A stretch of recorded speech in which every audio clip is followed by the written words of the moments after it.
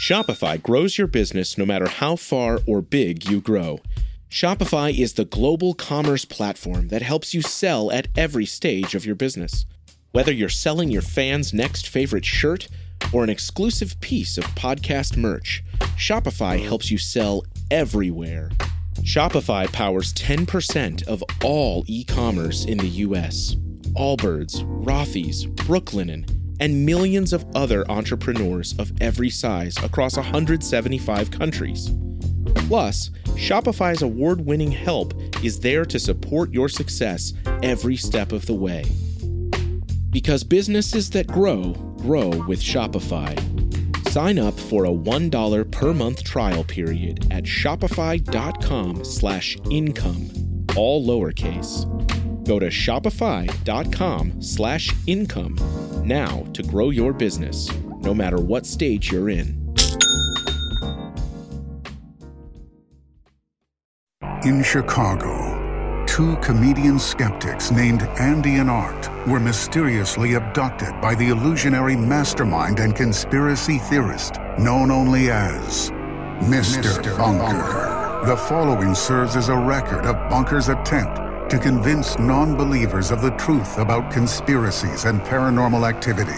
Andy and Art give an uninterrupted presentation and verdict on the plausibility of these offbeat topics, delivering what they call the whole enchilada. Will Mr. Bunker convince these two skeptics any of this is real? Will it convince you?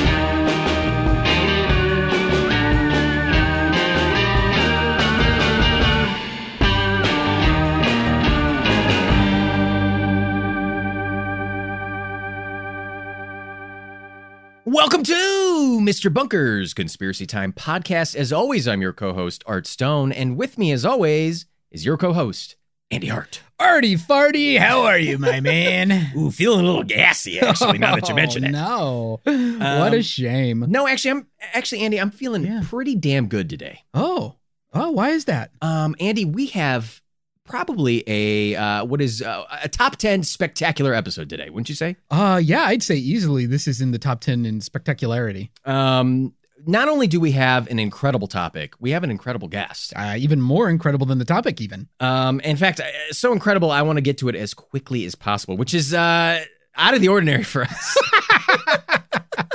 Yeah, the haters are going to love this one because we're getting right into it. Today, dear Bunk Funkers, we are giving you the whole enchilada on the Axeman of New Orleans. This is a history mystery, kind of true crimey. It's a really great topic. There's a lot of you're going to learn a lot about serial mascots as well. Not only are you going to learn about serial killers, but serial mascots. There's going to be cereal all over the place in today's episode. So without, if you would like to get right to that research, get right to the topic, as always, you can look in our show notes, look in the episode description. There will be a timestamp that'll tell you when you can scrub right ahead to when the research begins. But I really think you should stick around because we're going to introduce our guest here in a moment. We urge you to stick with us because you're going to want to hear this. We have with us a titan of the podcasting industry. Self-described Atlas. The self-described Atlas. And he was kind enough to come on the show, kind enough to virtually beam into the bunker where we are. The hostess, we did have to mail him a can of peaches, so he got the full bunker experience. That's true. We should send two. Wait, there'll be one after the recording. Jeez, I mean, yeah. He comes with a high price. Let's just say that. So tough contract. I got a down peachment. Yeah. Oh, God damn it. He's already showing us up. The master of puns. The master of puns, the hostess with the mostest, the host and proprietor of the Blurry Photos podcast. Please welcome to the bunker, David Flora. What's up, guys? David. Welcome, Hi, David. Welcome to the bunker. Welcome. Jeez, I'm getting applause and everything. Yes. Yeah. You guys set me up with Titan, and I said, well, I'm just Atlas then, because I just kind of stand here and don't do anything with my life. Oh, you do plenty, David. You do plenty. In fact, just last night I watched you stream on Twitch, twitch.tv/blurryphotos. Hey, thank you. Yeah. And you were streaming some Norse mythology video games. Yeah. I can't get enough. Yeah, I'm simultaneously right now, I'm playing Absolov, which is what you saw last night. I'm playing Valheim, and I'm playing Assassin's Creed Valhalla. So, like, oh my goodness, any day now, this beard's going to come in. I swear. Any day now. David has a pretty glorious beard, I must say. Beard and mustache combo. And just last night myself, I was cruising the internet trying to have some fun, and I found myself at none other than blurryphotos.org. What a wonderful website! What a great website! Did you know you could get access to the Blurry Photos podcast off that website? I did know that, and you can see all of these great Lego photos of scenes related to the podcast. That's right. Yeah, even though in some the hands are upside down, but that's another topic. Yeah, don't mention that, please. David, we like to get to know and introduce you to the Bunk Funkers a little bit here. We kind of want to dive deep into what makes you tick here. So, I mean, what kind of got you interested in podcasting about all these kind of wacky topics that we tend to cover, the paranormal, UFOs, conspiracies, cryptids, anything bizarre. I mean, what led you down that path? Well, a long time ago, in a galaxy far, far away called Kentucky, I was always into mythology. I think mythology got me into it first, and then scary stories to tell in the dark. I always loved those, and I didn't do much with this stuff after basically middle school. I obviously was like a D&D nerd, so I guess you could say there was a touch of that in there. Little 3.5, little 4. Oh, 2, son. Ooh, wow, starting out with 2. Oh, Jesus. Sorry, David. I had to learn THAC0. I dated you a little bit there. Oh, yeah. But it wasn't until I moved to Chicago in 2005, and I started listening to podcasts while at work, and I started listening to a couple of the weirder ones, stuff that would cover these topics, and I really couldn't get enough of them. I was fascinated, and mostly I was like, I want to know if these are true. I want to know what is going on behind this, if there's any explanations, or if this is something I should shit my pants about. And there's always something to shit your pants about. There's always something. I just got to pick and choose which it is. Yeah. But I started doing improv in the city, and then my team did a short-lived podcast, and I would bring we just kind of shot the shit with it, and I brought a weird topic each week to discuss, and another friend of mine who was on the team with me would jump on it with me and just really talk about it, and was really into it as well. And pretty soon I was like, you know what, I'm listening to all these shows, I'm talking about this every week. My partner here, who I'm doing this improv with, he seems to enjoy it, and we get a kick out of it and have fun, tell jokes. I said, let's try this by ourselves, just focusing on weird stuff. And he was like, yeah, let's do it. That was in 2012. And since then, he has left the show and started a family. And I've been doing it solo since 2018. But yeah, I kind of fell in the hole and just kept falling ever since. Nice. You fell down the rabbit hole and you just kept going. That's it. Obviously we love to ask kind of what's, obviously conspiracy is in the name of the podcast, but we cover a lot of different topics in that rabbit hole, so to speak. But kind of what's usually your go-to take on like the conspiracies or aliens or the paranormal? Are you more of a I don't know, Andy, what's the word? Like a skeptic? Are you more of a Scully or a Mulder? Are you someone who kind of is like you want to believe first and then see if you could be proven wrong? Are you somebody who is like, no, the burden of proof is on you? Rendlesham Forest UFO. Right. I think for the first 3 or 4 years, I was a Mulder, and then I've morphed into a Scully. Wow. Yeah, it's just like the more you look into stuff, and if you really get to the bottom of it and look for what's credible and what's not, and kind of learn the ins and outs of logical fallacies, I think that it has really soured me on a lot of stuff. I still want things to be true, but I also want it to stand the test of scrutiny, and therefore there's no way it couldn't be true. You know what I mean? Definitely. Is there any topic or any particular event or whatever that sticks out to you, David, as being something that you find to be like pretty plausible? Like you really think that there's a supernatural or some other kind of obscure underpinning to that event? It's a good question. I'm not sure really that there is that would have a supernatural element to it that is true or credible. Now, some conspiracies, there are things that I think a lot of people have talked about but haven't approached at every angle. I'll give you an example, like fluoride in water. I'm not sure that I would believe what has been said to debunk it, because I think some of that information is coming from the industry itself that would be perpetrating this stuff. Right. Plus the fact that my main point with like something like fluoride is that it's in the water. People don't have a choice whether or not they take it or have it, and you don't have to ingest it for it to work.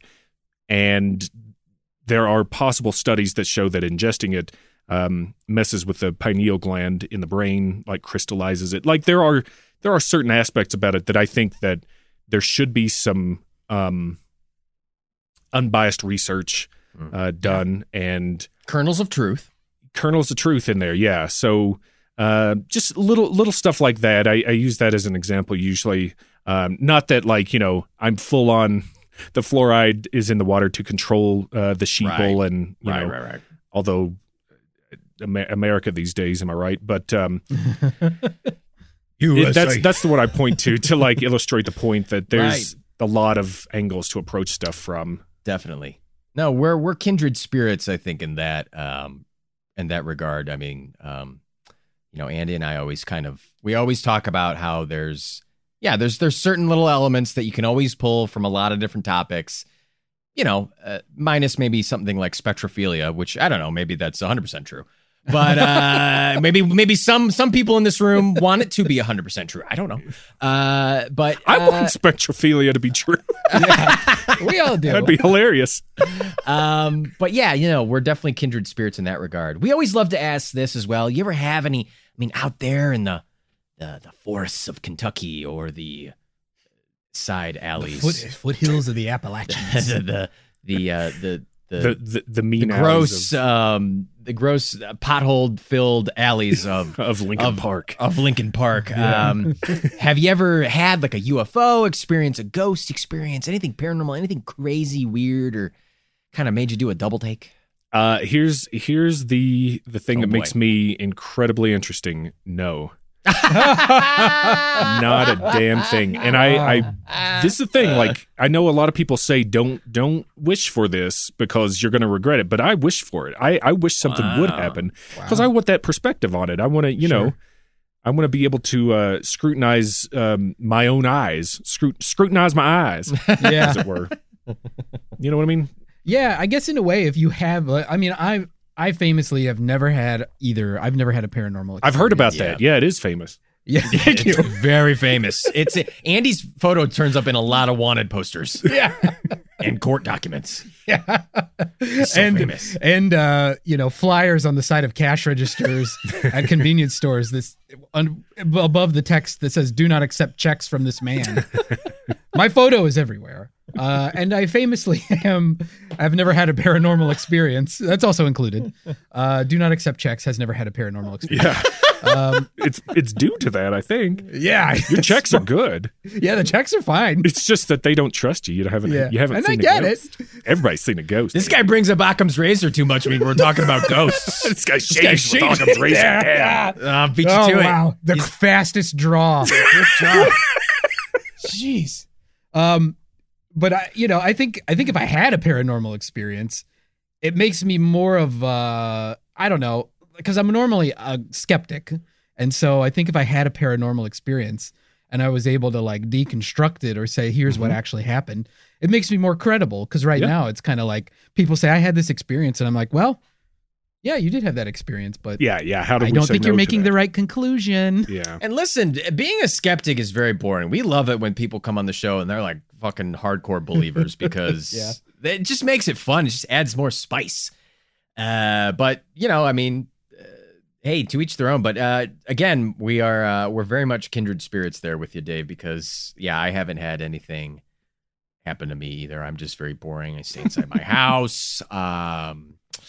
He stays inside his house. He didn't even bother to buy a haunted house, David. Do you believe this? No, didn't even buy a haunted house. Shame. So I mean, how can we have these experiences when all we do is sit around playing Norse video games? That's right. Maybe the video games came alive and did something weird to me. I don't know. Yeah, another thing that some people in this room wish would happen. I don't know. Unnamed people in the room. We don't have to name names. Oh, geez. What would happen if Overwatch came to life? Yeah, I mean, okay, so maybe I want Watson to cradle me in his big gorilla arms. I don't know. Like, whatever. Have Not a big mercy. deal. Mercy. Sure. Soldier 76. It's high noon. It's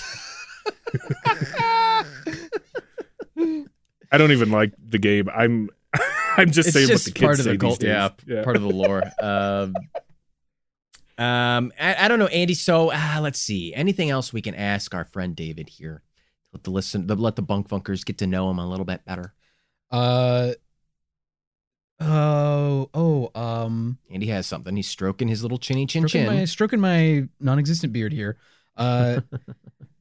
David, what's on your podcast, Blurry Photos, what is blurryphotos.org. Blurryphotos.org. You What guys are great. is I need to hire you. Patreon.com/blurryphotos. On your podcast, the Blurry Photos podcast, what's your favorite episode? That's a great question. In the whole, you've been at this for a long time. You have a ton of episodes. Massive catalog. Either what do you think turned out the best, or what was your favorite episode to do? Well, I thank you for looking at the massive catalog, fellas, but my eyes are up here. Okay. All right. Wow, you didn't have to put your catalog of episodes inside that trench coat you're wearing. I didn't have to just lay it on the table.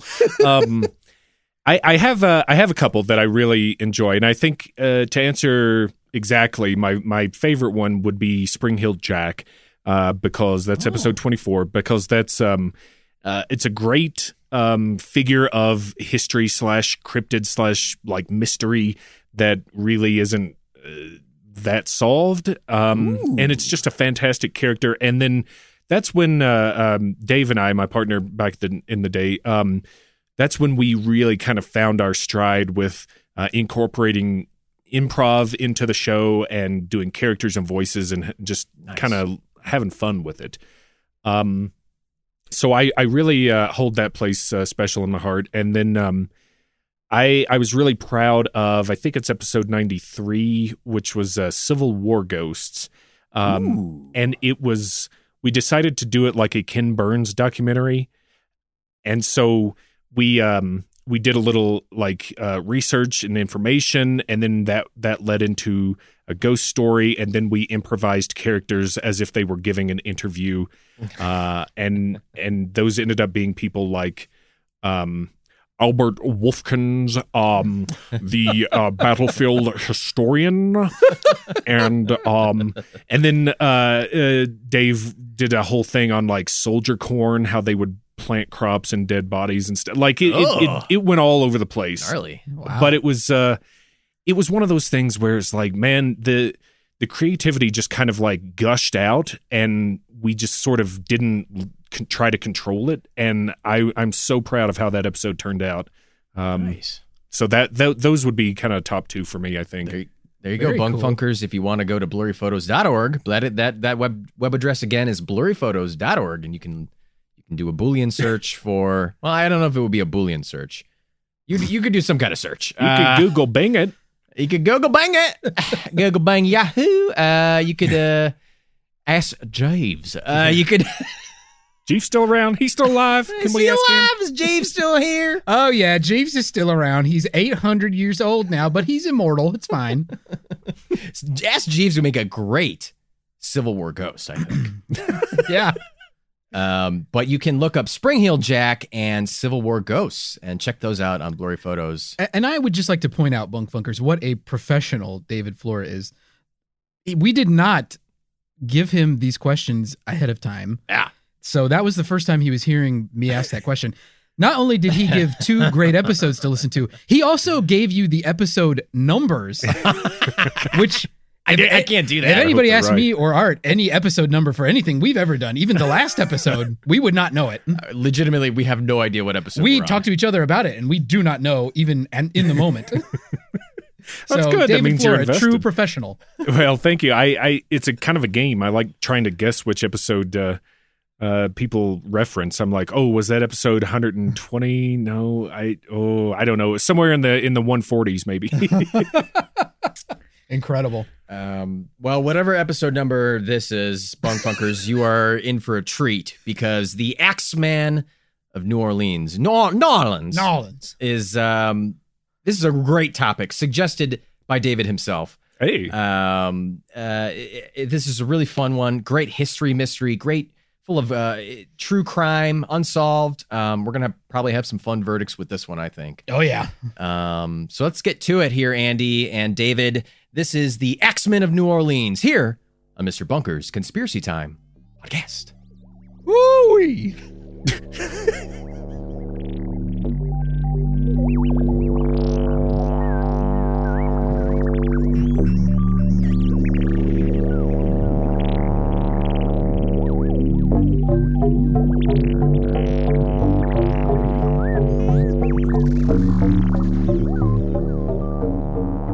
Deep down in Louisiana, close to New Orleans, way back up in the woods among the evergreens, there stood a log cabin made of earth and wood, where lived a country boy named the Axeman of New Orleans. He never ever learned to read or write so well, but he could bash your head with an axe and send you to hell. Hey, Jesus, Andy, what a scary story. Even though it was delivered in a very catchy cadence, I have to say. Sorry, Art, but today's topic is scary. It's about a series of unsolved murders and the mystery surrounding the perpetrator of said murders. And today, we're giving the Bunk Funkers a massive whole enchilada stuffed with jambalaya and jazz on this topic. This is such a huge and dewy whole enchilada. We had to ask our friend David Flora of Blurry Photos Podcast, blurryphotos.org, patreon.com/blurryphotos, to help us serve up this humongous enchilada. yeah, it's a real coincidence because my twin Bichon poos are named Jambalaya and Jazz. Wow, I named my poos too. My favorite was Turd Ferguson. Like that SNL sketch? Celebrity Jeopardy? Mm-hmm. You guys remember that? Mm-hmm. I named it that because it looked like a novelty cowboy hat. Oh, good Lord. It's funny because it's a big hat. Yeah, it was a big turd. A big poo. And you really love recycling existing intellectual property, don't you? Oh, yeah. I should also mention that I represent the late great Chuck Berry's estate. I do have to sue you for that Johnny B. Good parody you did earlier. All right. Fine. We'll send you a check, okay? The whole budget for Mr. Bunker's Conspiracy Time is basically for legal expenses related to our theft of other people's intellectual property anyway. We don't give a fuck. Wow, Andy. I guess Chuck Berry turned you into a real cuckberry, huh? Hey, that's my favorite Captain Crunch variety, by far. Well, sorry, David, but today we're not eating Captain Crunch Oops Cuckberry. Good Lord. Today we're eating axe. And for once, I'm not just mispronouncing the word ass. Bunk Bunkers, I said something correctly. This is a red letter day for the show. I can read. Today we're talking about the infamous Axeman of New Orleans, an early 20th century serial killer who terrorized the New Orleans area and whose crimes remain unsolved to this day. And when we say early 20th century, we're not kidding. The typical Axeman timeline runs for 18 months from May of 1918 to October 1919. But maybe the Axeman got started in 1910. And maybe he was killing all the way up until 1921. Look, we'll get into it, but there's a lot of possible murders. Typically, the Axeman is credited with 12 attacks in which 6 people were killed. These attacks almost exclusively occurred at night, usually between 1 and 3 a.m. on moonless nights, while the victims were sleeping soundly in their beds. The Axeman generally gained entry to his victims' homes by chiseling his way in, typically through the back door, which allowed the Axeman to then unlock said door. What's interesting is that the Axeman rarely used his own tools. He generally used whatever he found lying around his victims' houses, and as his name suggests, the Axeman typically used the victim's own axe to attack them, leaving the axe, as well as other tools, behind at the scene. Also interesting to note, the Axeman usually did not rob his victims. While homes were sometimes ransacked, little, if anything, was ever stolen. Now, the Axeman also frequently targeted Italian-American grocers, which I got a problem with. I'm Italian. These were my people. These Goombas arrived in this country trying to sell a good sandwich stuffed with gabagool and prosciutto and sausage and mozzarella to the American masses, like Gary Cooper, the strong silent type. Silent is a Sopranos reference. And this Axeman, this Stunad, he just wouldn't let that happen. Oh, moron. Mamma mia. Stugat. Very good, David.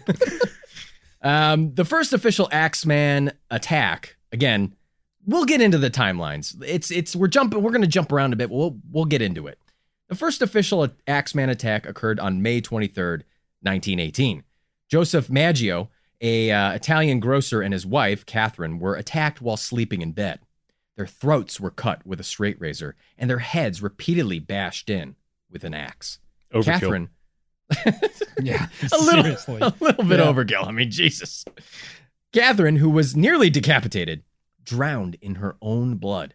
Joe survived long enough to be discovered by his brothers, one who lived in the house and two who lived nearby. But he died shortly thereafter. When police arrived on the scene, they found the bottom panel of the kitchen door had been knocked out and a chisel was nearby. An axe was found in the Maggio's bathtub. A pile of blood-soaked clothes, a revolver which hadn't been fired, and a bloody straight razor were also found at the scene. At first, police thought Joe Maggio's brother, Andrew, was responsible for the murders, because the straight razor found next door was similar to the one he brought home from his barber shop in order to hone the blade. In fact, one of the shop's employees told police that Andrew took the razor home only 2 days before the murder. Now, it's worth mentioning that Andrew was the Maggio brother who lived in the same house as Joe and Catherine. So police took Andrew into custody on May 23rd, but released him on May 25th after finding out that the bloody razor did not, in fact, belong to Andrew. They also found out that Andrew likely couldn't have committed the murders because he got drunk that night and before he was scheduled to be deployed to the Navy the very next day. Even as the case against Andrew Maggio was unraveling, police continued to investigate the crime scene. Down the street from the Maggio residence, police found a weird message written on the sidewalk in chalk. The message read, quote, "Mrs. Maggio is going to sit up tonight, just like Mrs. Tony." Clearly, the killer was Tony the Tiger. Mrs. Tony is the name of Tony the Tiger's wife. Not a lot of people realize that Tony the Tiger has a family. Probably because he exudes bachelor energy, but it's true. He is a family man. There's his wife, Mrs. Tony, his kids, Tony Jr., and Antoinette. And don't forget Tony the Tiger's mother, Mama Tony. There's also his pet dog, Rigatoni. Tony the Tiger probably murdered the Maggios with his tiger claws. Well, David, these murders are unsolved, so maybe it was Tony the Tiger. But unfortunately, the New Orleans police didn't make that connection. Instead, they thought the attacks on the Maggios may have been connected to previous attacks and murders that happened in the New Orleans area from 1910 to 1912. One of the victims of these earlier attacks was a guy named Tony Sciambra. Tony's wife, Joanna, sometimes called Mrs. Tony. Despite this connection, there was little evidence to connect the attack on the Maggios to this earlier string of attacks, which were carried out by a person called the Cleaver in the press. It's a pretty legit nickname. It's a good nickname. Both these guys, good nicknames. So far, so good, you guys. On June 27th, 1918, local baker John Zanka was making his morning deliveries in New Orleans. He brought some bread to the grocery store owned and operated by Louis Bessemer. On arrival, Zanka was greeted by Louis Bessemer and his handsome head wound, gushing blood. Inside the store was also Louis's badly wounded mistress, Harriet Anna Lowe. The couple were attacked overnight while sleeping when an unknown man repeatedly whacked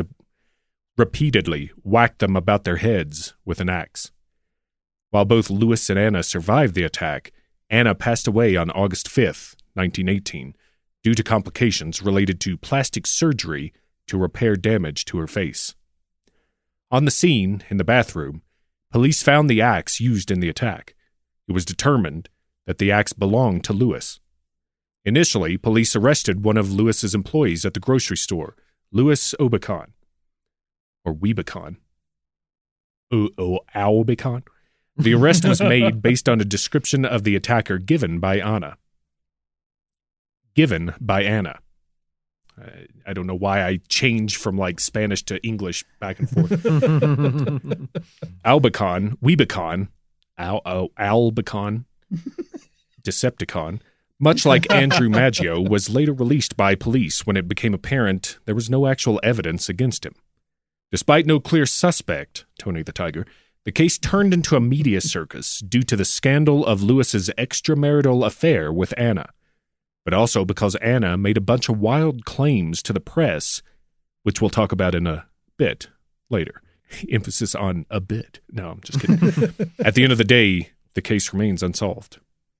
Now, in the early morning hours of August 5th, 1918, the same day Anna Lowe died, Anna Schneider awoke from sleep to find a shadowy figure standing over her, who bashed her face with a weapon.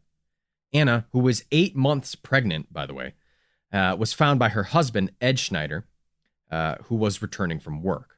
Anna survived her attack and even gave birth 2 days later. Incredible. Aw. Police were called to the Schneider's house and found the family axe was missing from the shed. That said, police didn't believe the axe was used to attack Anna. Instead, police believed she was attacked with a lamp. They also believe the attacker entered the home through an unlocked window. Not many people remember to lock their windows. It's a great way to get free groceries. Find an unlocked window, sneak into somebody's house, grab a potato, and get out of Dodge. Wow. You're like Cookie Crook, the cookie-stealing Cookie Crisp cereal advertising character.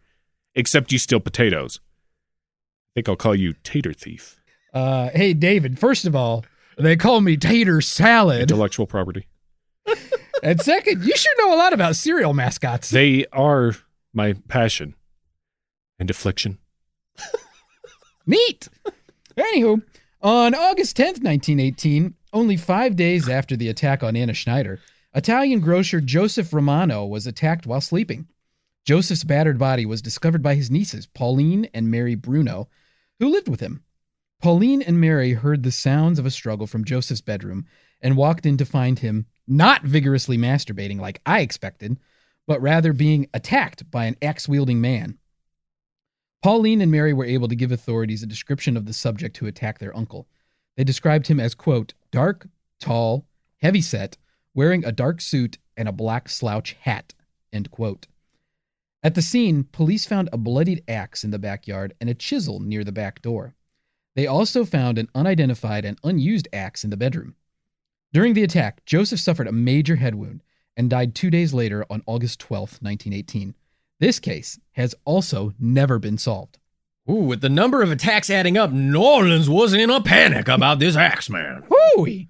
Now, an August 1918 news report stated this, quote, "Armed men are keeping watch over their sleeping families while the police are seeking to solve the mysteries of the axe attacks.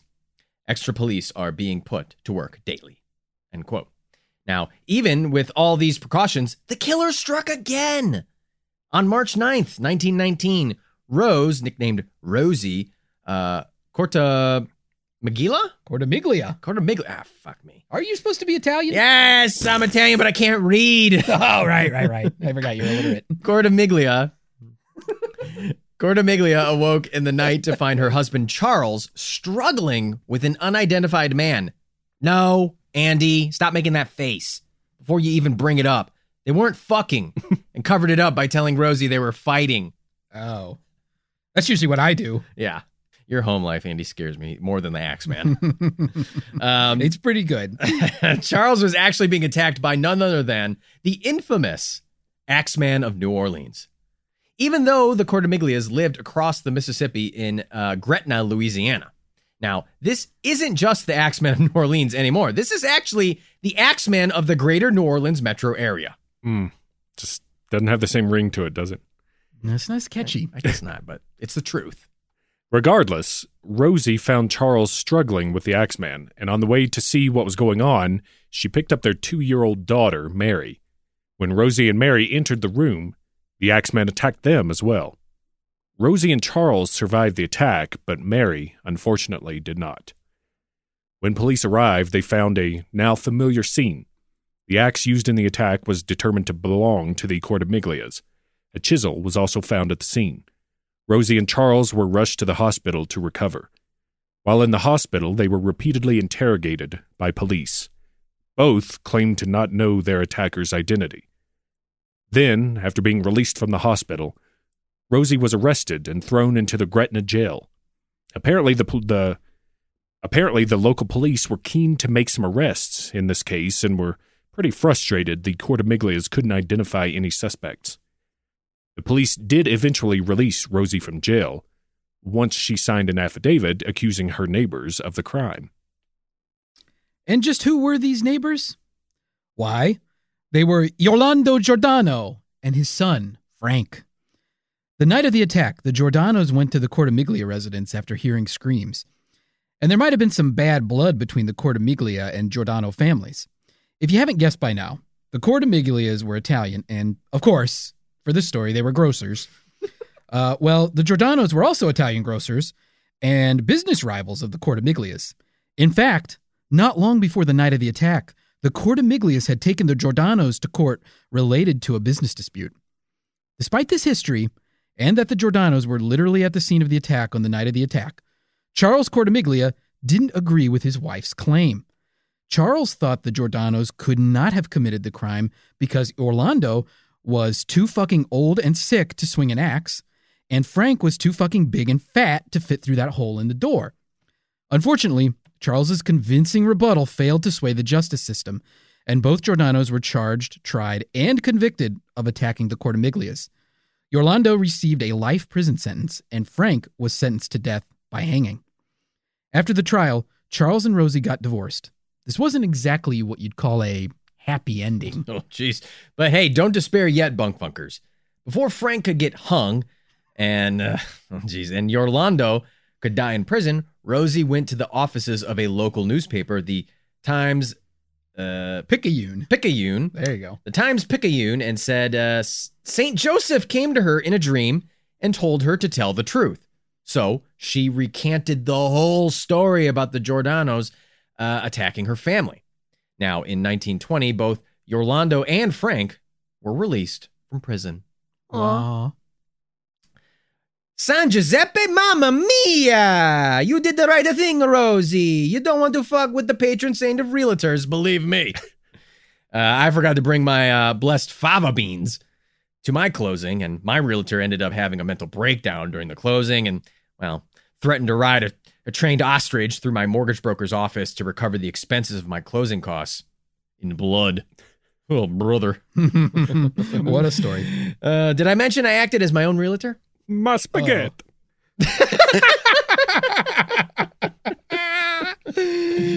Oh, boy. Real estate. It is a wild ride.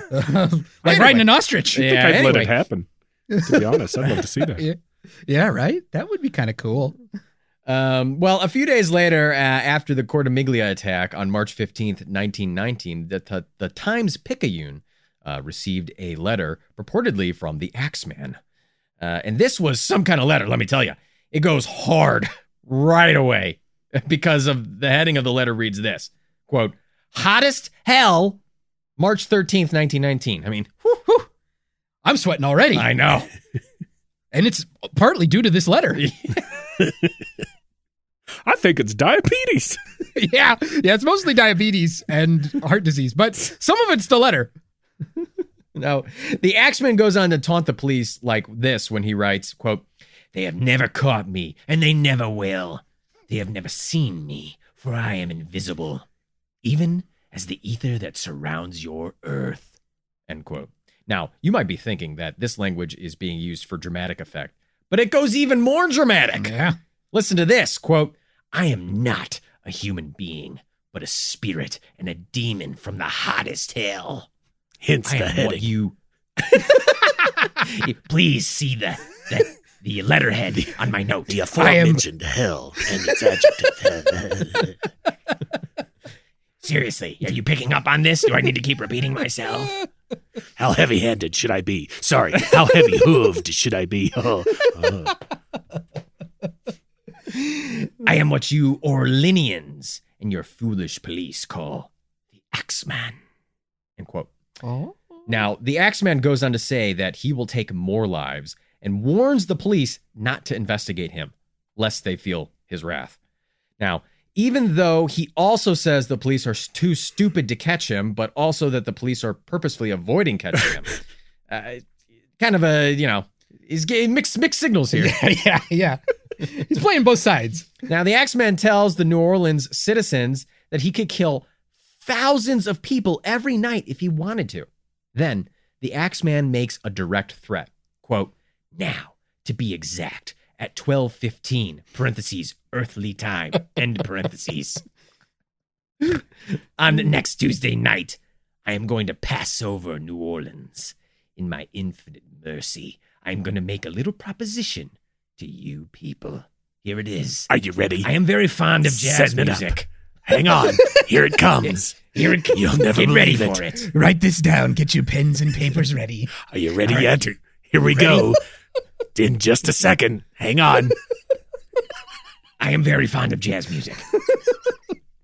And I swear by all the devils in the nether regions that every person shall be spared in whose home a jazz band is in full swing. I mean, I'm talking like, odd time signatures, regular time signatures, whatever tempo. Accidentals everywhere.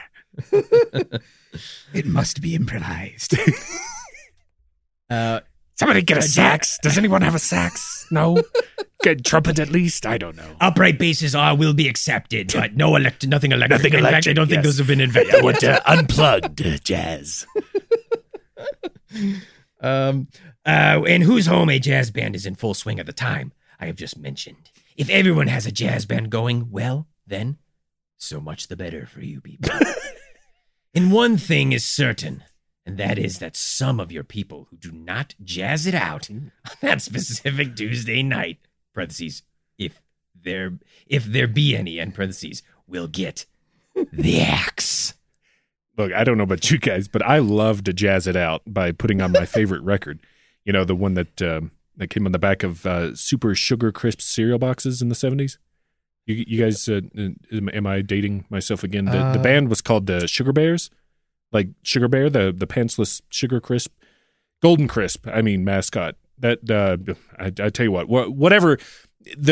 What I want you to know is that the bear was pantsless and the record slaps. Okay. Oh, okay. And back to I've never heard this one, David. back to the Axeman. Jesus. Spin that one up. After all this, the Axeman ended his letter by saying this. Well, as I am cold and crave the warmth of my native Tartarus, it's about time I leave your earthly home. I will cease my discourse. Why do I kind of sound like a weird Ronald Reagan? Oh. Maybe this was Ronald Reagan. Foreshadowing. Hoping that thou wilt publish this, that it may go well with thee. I have been, am, and will be the worst spirit that ever existed, either in fact or realm of fantasy.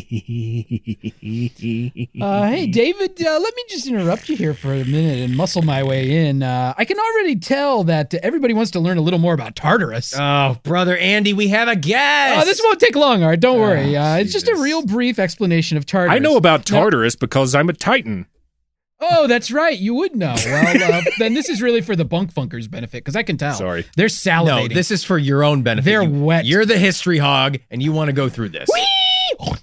They're ready to learn about it. Now, if you don't know what Tartarus is, it's essentially a Greek mythological deity, as well as a place in the underworld. In Theogony, Hesiod lists Tartarus as a primordial deity along with Chaos, Gaia, and Eros. Also in Theogony, Hesiod says that a bronze anvil falling from heaven would fall 9 days before reaching Earth and fall 9 more days before reaching Tartarus. In mythology, Tartarus has also been a prison of the Titans, like David, the pre-Olympian gods. But hey, who could describe Tartarus better than the great poet Homer?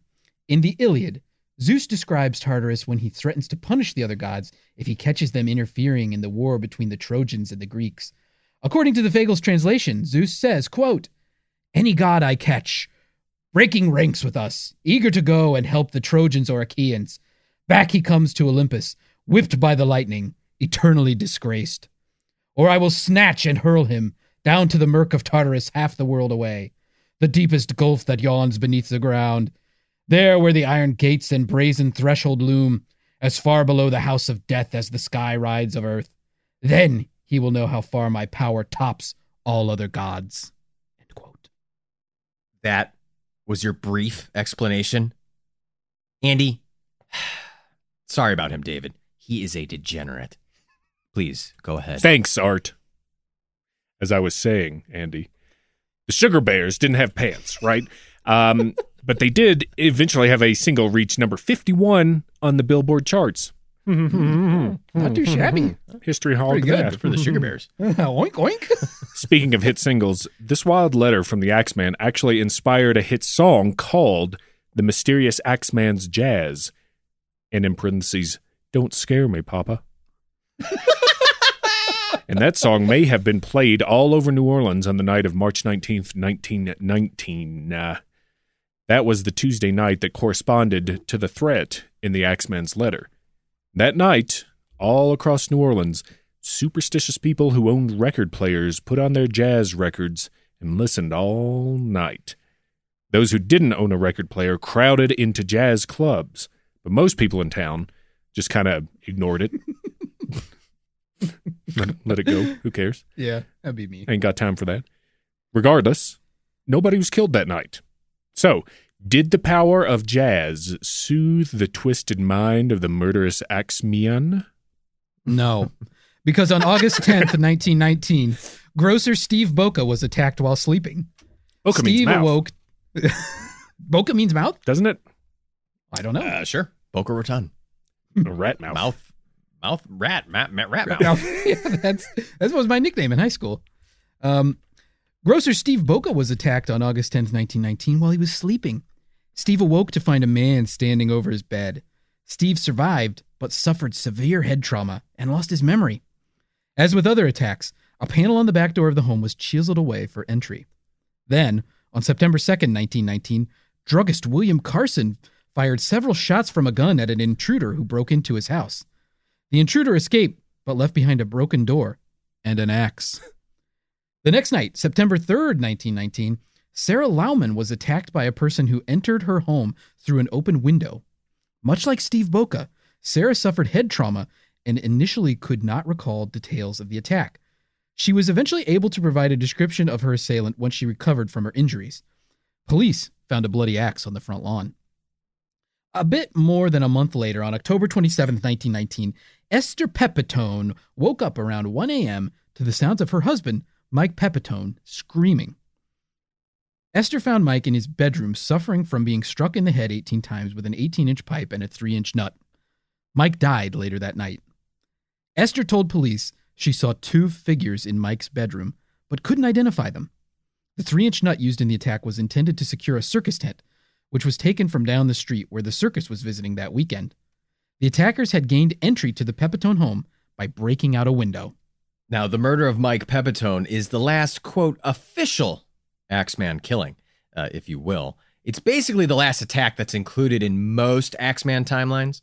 You know, we're not talking about the Axeman extended universe here, various different sagas of Right. the Bronze and Silver Ages of the Axeman lore. But as we kept teasing, right, the timeline is a little. There's a bit of in dispute here. Right. Much like Marvel Comics. The timeline, the X-Men. We don't know when Galactus Axeman is going to show up, but I'm sure the Silver Surfer will announce it. But anyway, there were some later attacks that might have been committed by the Axeman. In December 1920, Joseph Sparrow and his daughter were killed in Alexandria, Louisiana. Joseph was a grocer.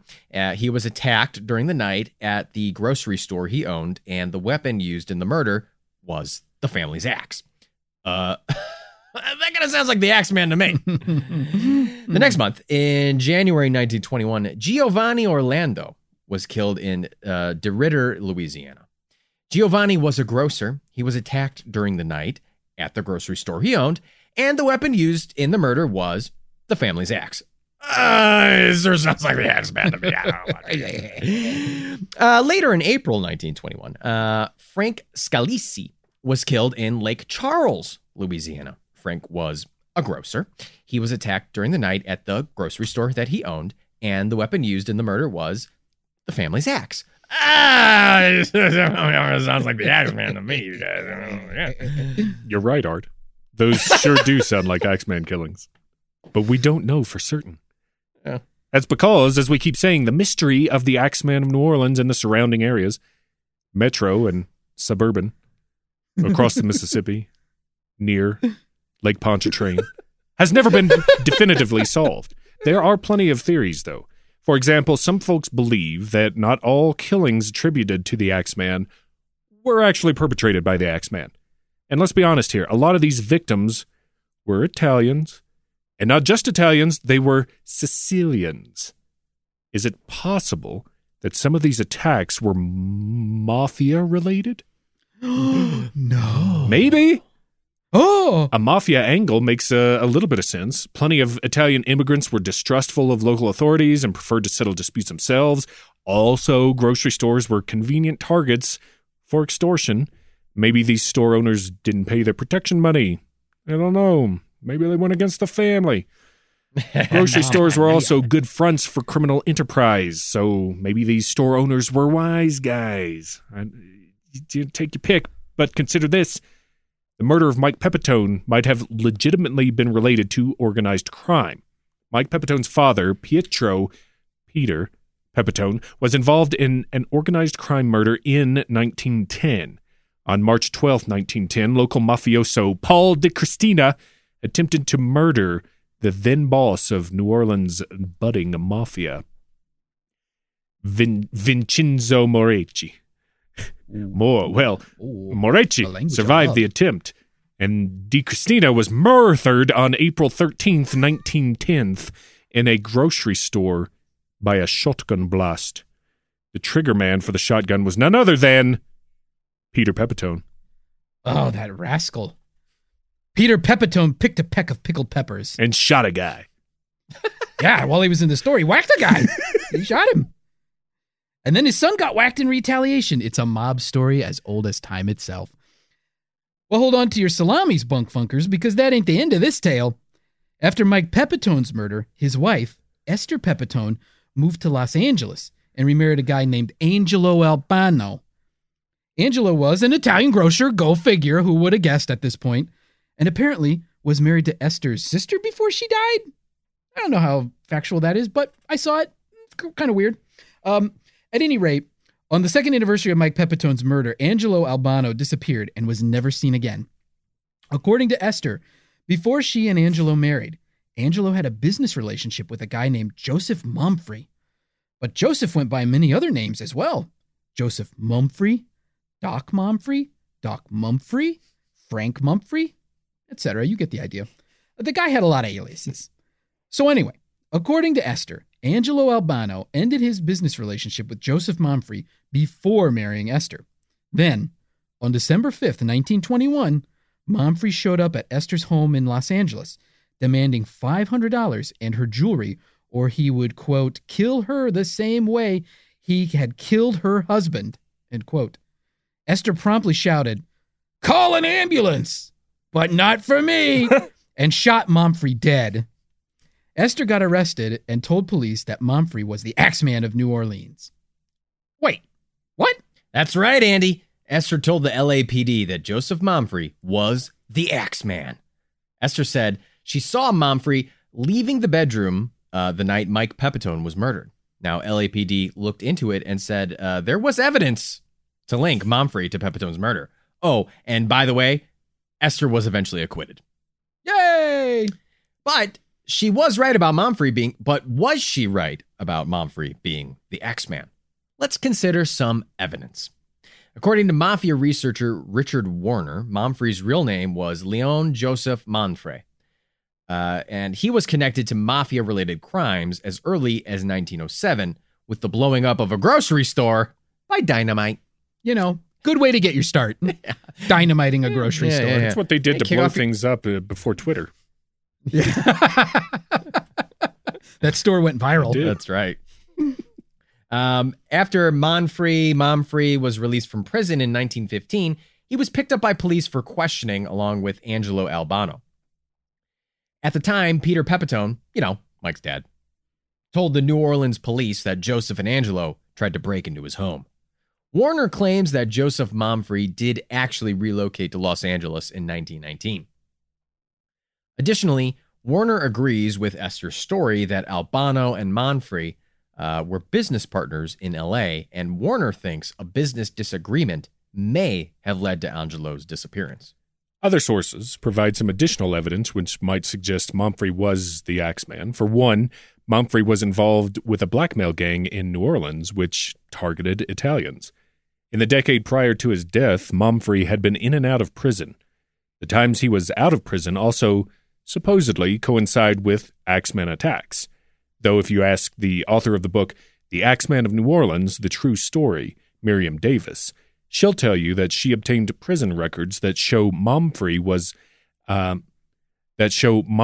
actually was in jail during most of the attacks.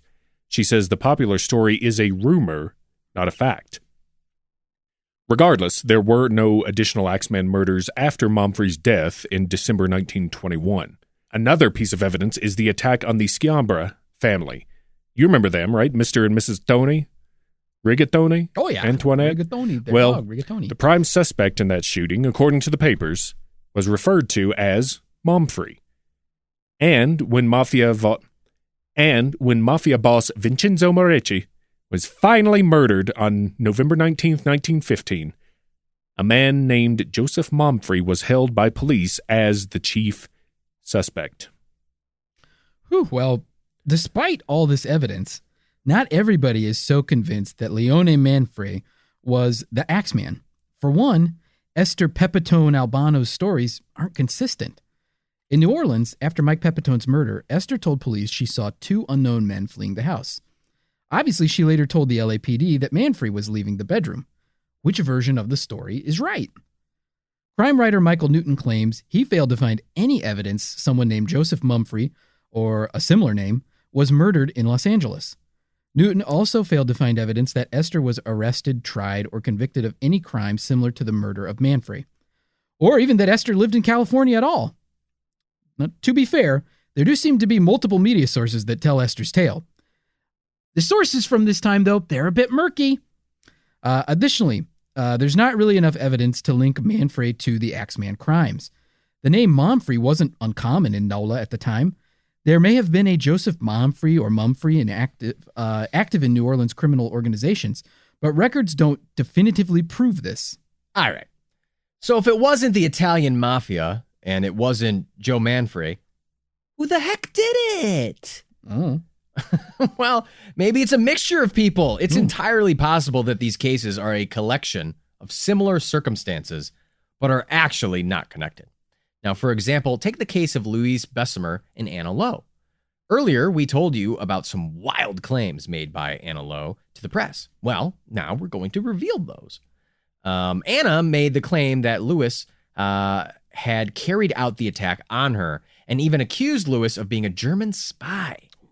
Police found letters written by and to Bessemer in Yiddish, German, and Russian, and also agreed that he was a German spy, or maybe even spy master for the Kaiser. Wow. Now, yeah, that's saying something. Jawohl. Now, ultimately, Lewis ended up being charged with the crime and served 9 months in prison before being finally acquitted. Aside from these claims, Anna was quite the firecracker in the press, frequently talking to the local police force to task for their work and refusing to cooperate with the investigation. Anna went hard on the cops because she thought the police chief broke the story that she was not actually Louis Bessemer's wife.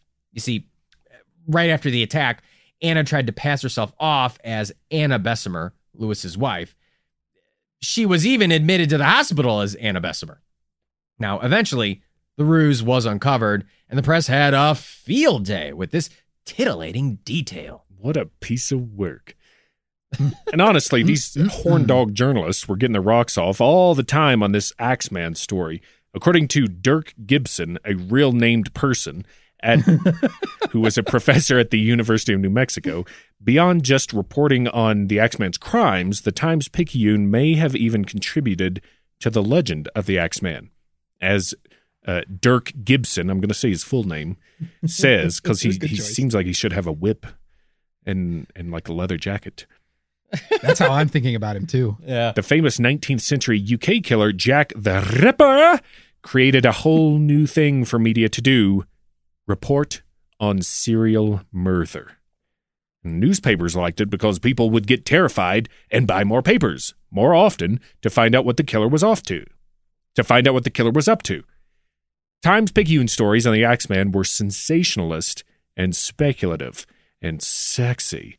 For example, again, so the Bessemer Lowe attack. The local press went wild with this case because of the affair and the spy angle. The press went so far as to report that German spy documents were found in Bessemer's possession, or that opioids were found in the bedroom. He's a crack fiend. He's a delinquent. Spending all his time in opium dens. Smoking opium and writing the Kaiser. But neither of those things was true. Oh. This sensationalist reporting may have led to copycat attacks.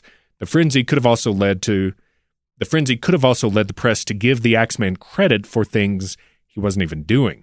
For example, the attacks on Anna Schneider and Sarah Lauman don't fit the typical Axeman profile.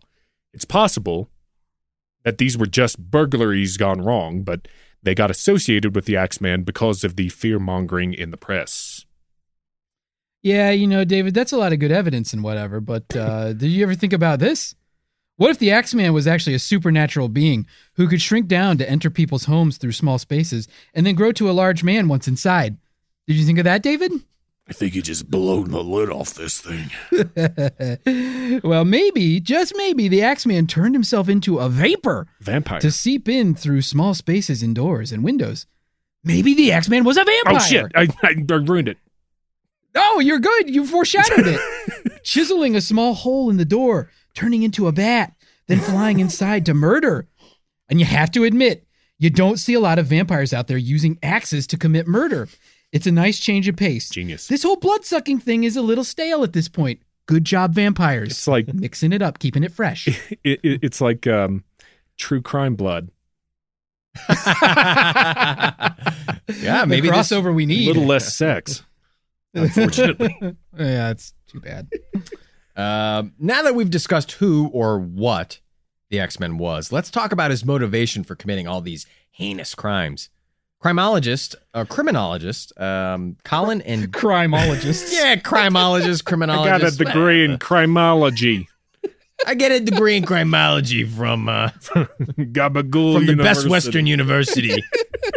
I did a study abroad at the Ramada. It came with a degree and a free continental breakfast. That's right. Can't beat it. Damn, that was good. I want those eggs. I'm a waffle guy. Oh yeah, you make your own waffles? God, that takes so Oh, much yeah. time. I don't. Who has time for that? I gotta fill my fucking belly. I wake up, I'm hungry. I like to take two waffles and make a sandwich out of Oh, it. damn. What do you put in between? You can't have a sandwich without anything in between. I like to just slice up like 6 or 8 hard-boiled eggs from that continental breakfast. A schmear, and by schmear I mean like 8 to 10 packets of strawberry jelly. Wow. How's your heart And he goes these hard. days? Not good. Yeah, Not yeah, good. Yeah. Welcome to the club. And scene. Criminologists Colin and Damon Wilson have suggested that the Axeman was actually a sexually motivated killer, possibly a sadist looking for female victims. The Wilsons said that the Axeman only killed men when they kept him from murdering women.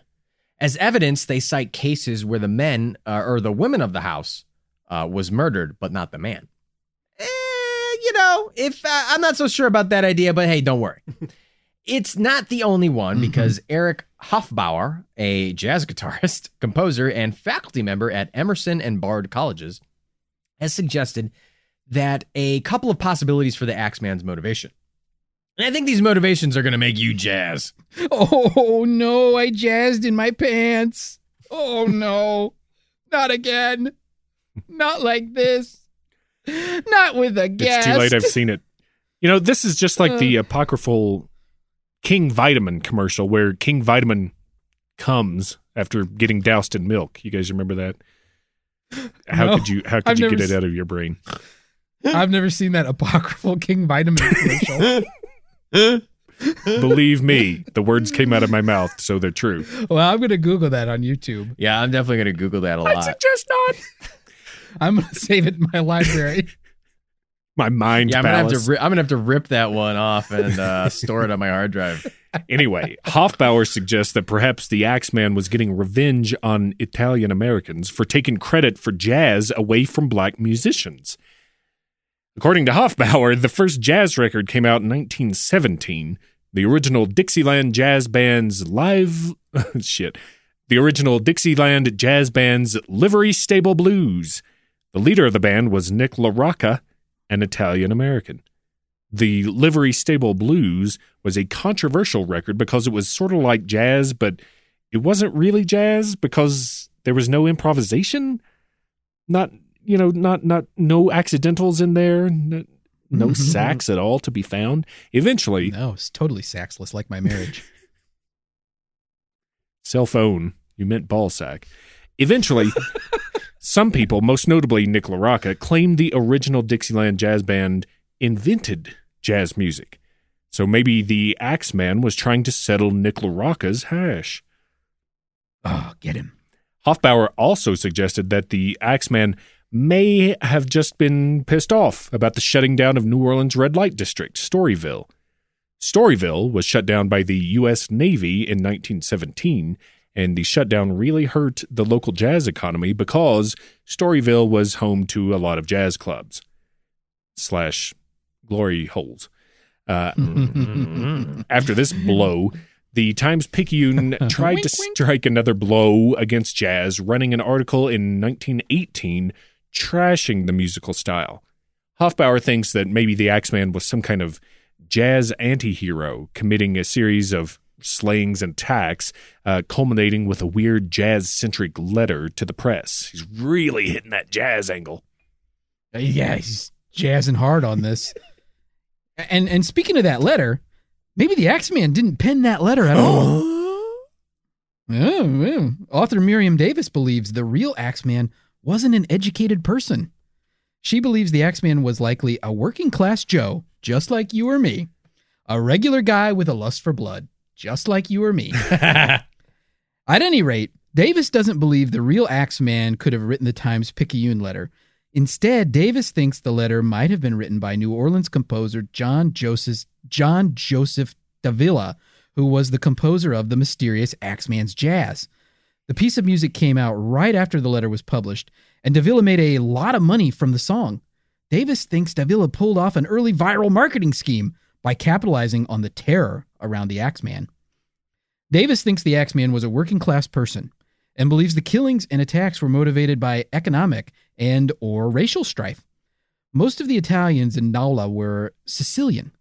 Sicilians tend to have darker skin than other Italians, so Sicilians took jobs other lighter-skinned whites wouldn't do. Jobs like working on sugarcane and cotton plantations.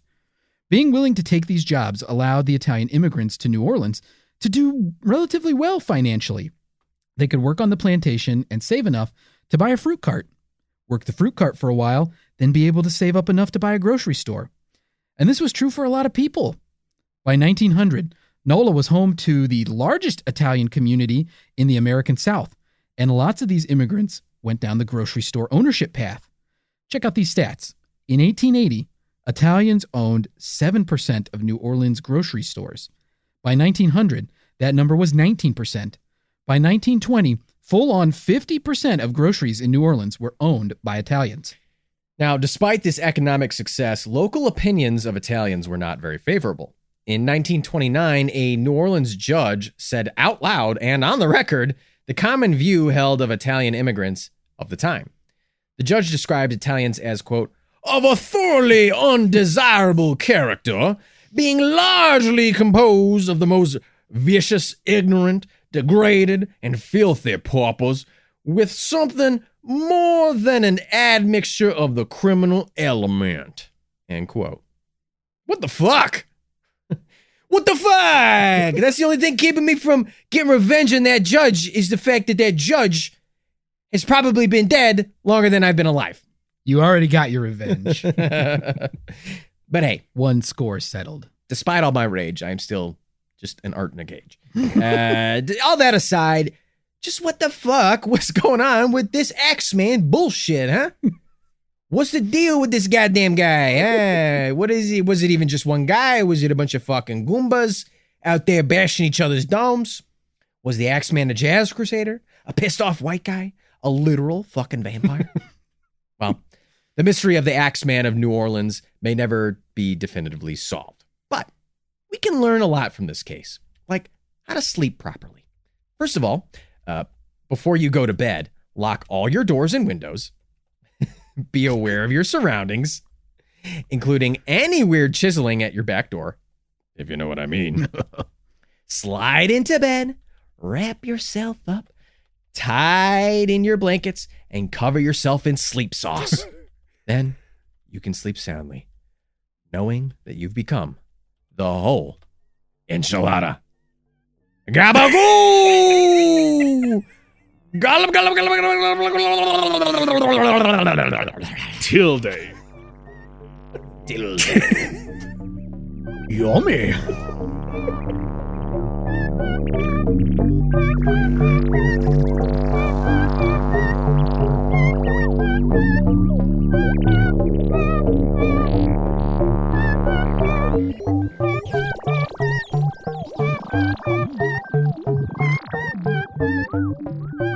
Mr. Bunker's Conspiracy Time podcast will be right back after this brief message.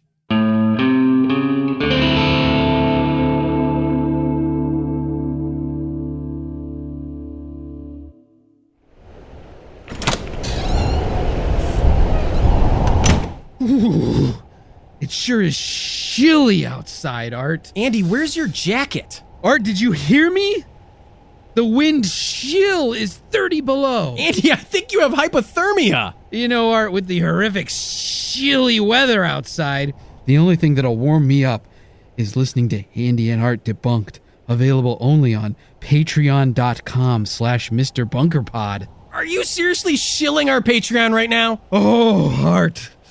Laughing at the antics of Andy and Art is all the warmth I need. And for just $5 a month, I get access to all the episodes of the show, behind-the-scenes updates, sneak peeks at episodes, and I can chat with Andy and Art on the Bunker Discord. Andy, we need to get you to a hospital. We need to get me to patreon.com/Mr. Bunkerpod. So chilly. Oh, God. I'm chilled to the bone. Welcome back, Bunkfuckers. That was our research of the Axeman of New Orleans. With us still is David Flora from the Blurry Photos podcast. I'm still here. Blurryphotos.org, patreon.com/blurryphotos. New episodes every Monday, correct, David? No, You're not a Monday guy? I'm pretty much whenever the hell I can get them out. Oh, I thought it was every other Monday. Twitch.tv/blurryphotos. That's it. Audibletrial.com/blurryphotos. Get yourself a free audiobook. Wow! We've wow. never had a promo. Very cool. That's cool. Wow. No, you know, I try to get them out as soon as I can, but it takes me longer and longer every time. So I got you. I'm very bad about being consistent, but I like to focus on the quality of my stuff when I put it out. That's my excuse. There you go. There you go. Well, you can obviously find Blurry Photos wherever you find podcasts, Apple, Spotify, the Google, The Gabagool. the Google Podcast app, and all the other podcast apps. I don't know. There's a million. It's true. Hey, I'm still here. the X-Man. Hey, I'm the X-Man. X-Man. Ah. Murder of New Orleanians. Ah. Oh boy, this X-Man, huh? Hey, here's a little idea, fellas. Can we rule out Gimli? I mean, hello, and my axe. And he's small. He would fit through a panel in a back door. Oh, He's wow. very sturdy too. Can we rule it Yeah, out, or very did you sturdy. just blow the lid off of it? I don't know. I didn't ever think about it, but I mean, you're right, Art. I am. Let's get to verdicts then. Yeah. Was it Gimli? Case confirmed. Yes. Fellas, how about some blanket statements here? How do we feel about this case? David, you want to, what's your thoughts on this one? You like this one a lot? Is it a go-to fun one for you? Yeah, I mean, this one is very interesting, and I'm not a big true crime person, but Okay. I think what really sells this one's that letter that comes out. If that letter hadn't Yeah. come out and is included with all the stories on this, I don't think anybody would have really cared. Like, yeah, that's just some crime going on in Louisiana. Like, but that kind of gives it a, you know, larger than life feel, and I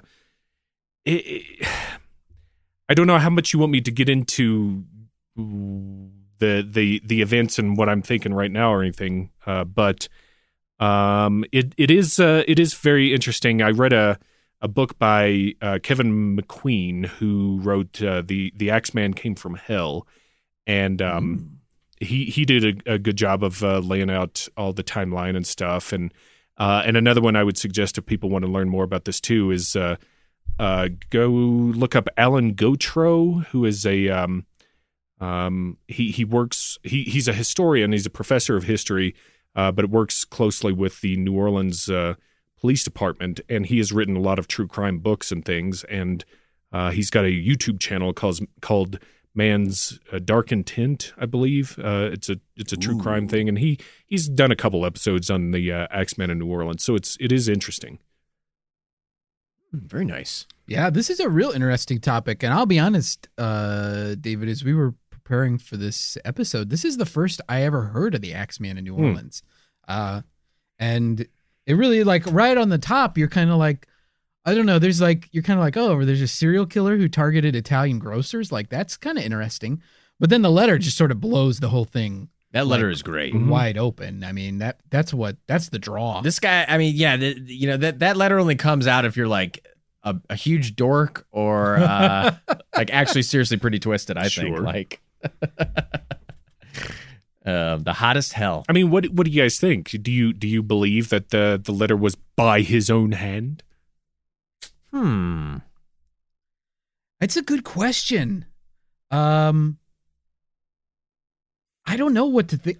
I'll be honest with you. Like, I don't know what to make of the letter.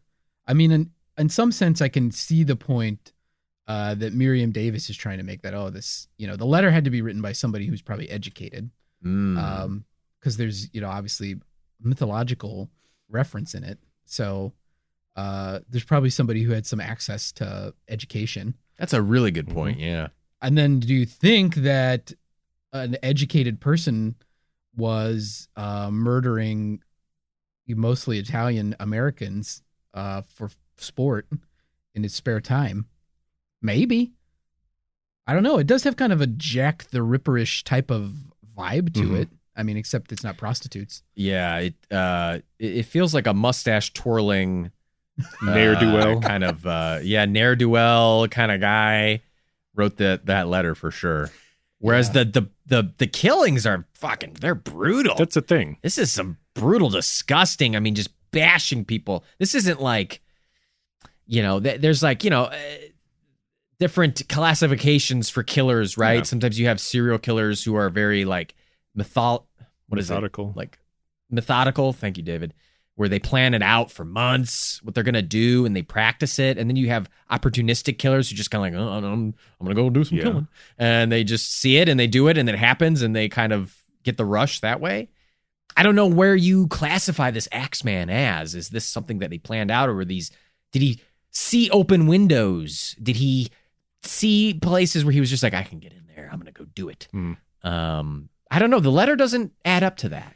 No, you're right. I think criminologically speaking, and maybe like criminal psychology with it, there's very much a gap between a sophisticated letter that's toying with its readers and has a lot of references and well-written statements, and the brutality of the attacks. Yes. They don't really match up. Not to say that that's not possible to be a butchering psychopath genius, but you would think that if someone writes that letter, they're going to kind of have fun with what they're doing, and it's going to be a little bit cleaner, and more, like you said, thought out, planned out. I kind of think that the letter was a newspaper concoction to sell papers to capitalize on the stuff, Yeah. And I believe that. And the other thing the other problem I have, of course, you have to take the timeline, and it's good to look at each individual slaying or incident, but you also have to look at them all together, right? So what adds up and what doesn't, what matches? The Pepitones, right? Like they got attacked with a lead pipe and a gigantic nut on a pipe, right? That's not anywhere close to the MO of what we've learned to this point about the Axeman, where they enter through a chiseled out panel in a door, they grab an axe, or a weapon of opportunity, let's say, just happens to be an axe, and they go full on to everybody in the household. This one, they came in through a window. They think they had a different kind of weapon, a weapon like that. They said they found it at the circus down the street, right? Like that doesn't sound. That's kind of a weapon of opportunity, but it doesn't match the MO that's been established so much. And also, I think it's been pointed out that not all the victims were Italians. Not all of the Italians were grocers, even still. So, like, there is a tie there, but I don't think in the timeline, I don't think they're all the same person doing them. What do you guys think? Yeah. I mean, that is, I probably lean a little bit more towards that for sure. To me, it definitely it feels like there were definitely some connected killings of a murderer or a killer or serial killer who is opportunistic, who is breaking into homes, murdering families, and then escaping. And then some people started to connect the dots. So the papers started to go hog wild with this, and they published that letter. And then possibly the mafia used this as a cover to do some of their killings, perhaps. Yeah. Good point. That wasn't me. That was the Axeman. I don't know what you're talking about, officer. Yep. That's good. Bone, I don't know what you're saying. I mean, the Axeman, he breaks in the houses. That was my Christopher impression. Yeah, I think you're kind of hitting it. And then there's sort of this like weird jazz angle where it's like this guy is like obsessed with jazz. It's like, what? Yeah.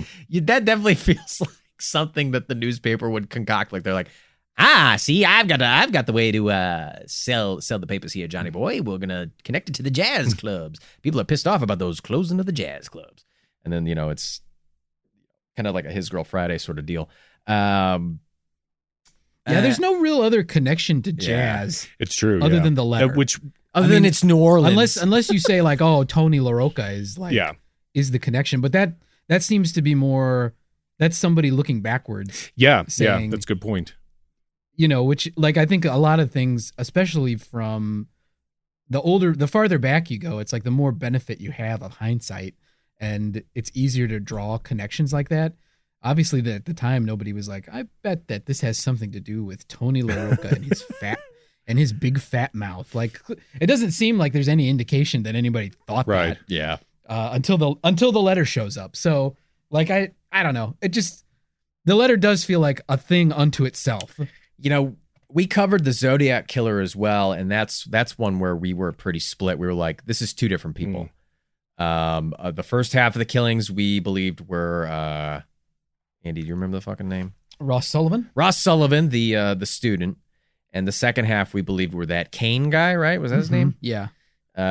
So, but that is a good example of like, that's what kind of a very sophisticated, I think, like, I don't know. I guess you could call the Zodiac Killer methodical, right? Like he was very much toying with the press and very much wrote in the same voice, in the same handwriting, and was getting off on that, like that cat and mouse game, and that feeling of power really is what it, I think, comes down to, right? So I kind of feel like the Zodiac slayings themselves were more opportunistic than necessarily all the time. Just walking in on couples, right? out in the Like park. just being like going out and like finding a good opportunity to commit a crime for the most part. Kane is more of methodical, in that sense. But like the Axeman, it's hard to say. The Axeman. It's like these happen at night, like, but there's no obvious motive for the Axeman to be stalking the people that were murdered. Right. You know what I mean? Yeah, like, I think that's sure you could say that's why they've tied the mafia to it. Yeah, like Pepitone feels like a mob thing. Yeah, like for sure. And it just seems like you said, David. It's different than the others. He got whacked off. And some of them do feel like it's burglaries, like the Sarah Lauman and the Anna Schneider. They don't really fit the kind of the mold. I mean, although they did find an axe nearby at the Sarah Lauman thing. So many people had fucking axes. Yeah. Well, I guess you gotta get heat to house some way. That's true. Andy, this story has to terrify you in some aspect. Am I right? David, if you're not familiar, a big part of Andy's lore that we don't explore very often is his fears, and and one of his biggest fears is home invasion, as is, I'm sure, many people's. Yeah, it's going to be groceries. I'm well, number 2 is Italian groceries. Yeah. Number 2, I will not shop at an Italian grocery store. It is kind of scary. Although the way that the Axeman was able to enter homes, and I'll say this: if you haven't, Bunkfunkers, if you haven't listened to this, David and Dave do a really good job of describing the Axeman entering homes, like describing the construction of doors at the time. Do you remember the episode number, David, for the Axeman? Oh man, this is the game I set up and love, and now I hate it. When was the Axeman? It was is in the hundreds, I think.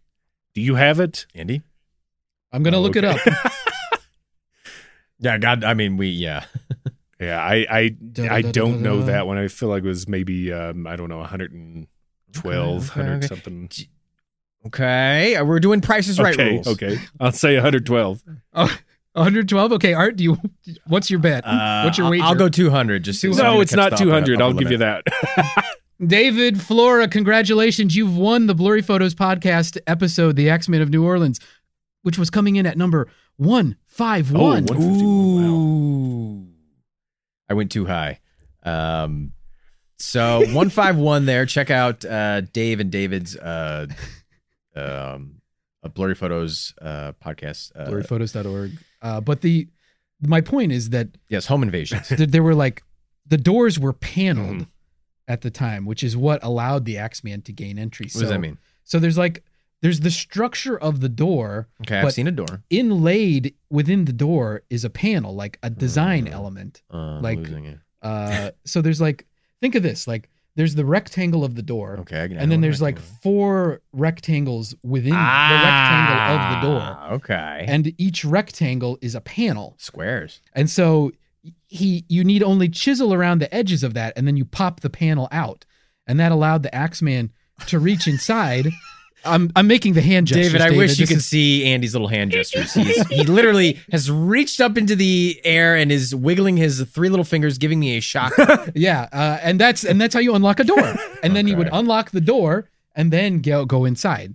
But still terrifying, aren't you, little Andy? It is terrifying, but that's why I obsessively check to make sure my door is locked and you before have I go to sleep. fully metal door. Yeah, I have a fully metal door. One solid piece doesn't open. It's bolted to the ceiling and the floor. These are terrifying, no less, and very brutal murders. But there's always that thing of like, well, it was the 1910s. I mean, they didn't have an alarm system. It's like, or whatever. Getting away with crimes at this point would have been much different than it is today. Oh yeah, so they were just starting to experiment with fingerprinting and stuff. Forensics was in a terrible state at the time. Yeah, it's like you read the book, David, so correct me if I'm wrong here, but the fingerprinting technique that was known, there were known like somewhat reliable fingerprint techniques, but they were not widely used in the United States at this time. And I think that the New Orleans Police Department had access to this technology, but they didn't use it the right way, or they weren't using it very often, if I am remembering right. Yeah. It's like I said, it was still a new thing. I think it came about in the late 19th century. I think it was this Venezuelan detective that came up with it. Ooh. And he called it dactyloscopy. Wow. Which and he was the first. God, I'm trying to remember his name. It's like it's like Vicente or something. But he coined the term dactyloscopy, and was the first positive identification in a murder case. And that was in like the 1890s, I want to say. Wow. And okay. and so it's Vucetich, Juan Vucetich, that was it. Argentina, not Venezuela. I'm sorry. Shout out to Juan Vucetich. None of this makes sense. But Juan Vucetich, if you're listening, shout out. That's right. Thank you for Great your job. Great work. Octopus. Hard to believe that dactyloscopy didn't exist. People call it. It's a little too Latin. Hard to believe. But anyways, Argentinian, and he kind of came up with it comparative dactyloscopy, so they could compare, the prints, since they're all unique and all. And they just sort of built on that over time, but it was still so just brand new. The forensics, the CSI type stuff was really just sort of Wild West for them. Sheriffs usually still operated by instinct more than anything. They had the gut feelings, which served them pretty well, in some cases, but it wasn't as advanced as it could have been, or we've come a long way even since, a very long way. We didn't have NCIS New Orleans 1905. Yeah, where we had the kind of goth computer scientist hacker girl, like she's like hacking stuff. Yeah, she's got like a typewriter, and then you've got like I forget the name of the actor, but and he would look at the crime. And he would pull his aviator glasses down, and he would go, "Well, detective, let me tell you. Let me ask you a question. Do you think this guy is dead?" And then he would put his glasses on, and someone else would go, "Yeah, all right, we got through it." People get it. I tried my best. Yeah, We got there. Yeah, We it was all good. got there. Yeah, but this is What a journey. It's in line. The funny thing is, early 20th century America was like a hot time for axe murders. It sounds crazy. I love that but, line. I just love that line. Oh, everybody was murdering. Oh my with God! axes. If you didn't have an axe murder going yeah, on in the nobody early 20th gave a century, you were shit. nobody. The Times-Picayune ran a series, Keeping Up with the Axe Murderers, and it Keeping up with the was a smash. Cardaxians. Come on. Oh my God! He's so good. But I this is another one I actually recently covered during Blurry Photober this past year. I did the Clementine Barnabette murders, and that was supposedly a bunch of axe murders carried out by this young black woman in the Louisiana area down there. And it's very interesting. It's the same kind of thing where it's so muddy and murky, like. There's different suspects. There's a similar type of murder going on, but it's slightly different in some ways. There may be like a voodoo aspect to it. There's, it's got a lot of stuff going on, but at the end of the day, did she do it or did she not? They had this whole trial and stuff, but the press played a very big role in stirring up the public and getting them all worked up into a frenzy. And the forensics they tried to use were just they're like, well, there's blood on this, So that was just a little bit before the Axeman murders, or maybe it was a little after. It was somewhere in the same time frame, but it was separate. Like it's nobody has connected the two and said, oh, some people have tried, but it just kind of falls apart.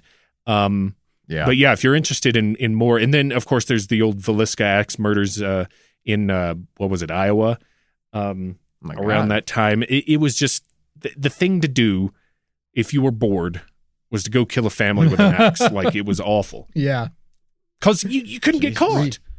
Like you just had to not be there when the police showed up, and you're pretty golden, Yeah, as long as nobody I can identify you and say, this is the person who killed me, there's probably a good chance you can get away with it. Especially with the Axeman, entering people's homes at night when everyone's sleeping. There's not going to be witnesses. Right. So, I mean, it's only the people that he attacks, and he's, obscuring. They're waking up from sleep. They're stumbling around, being hit with an axe. It would be really hard to describe this person. Yeah.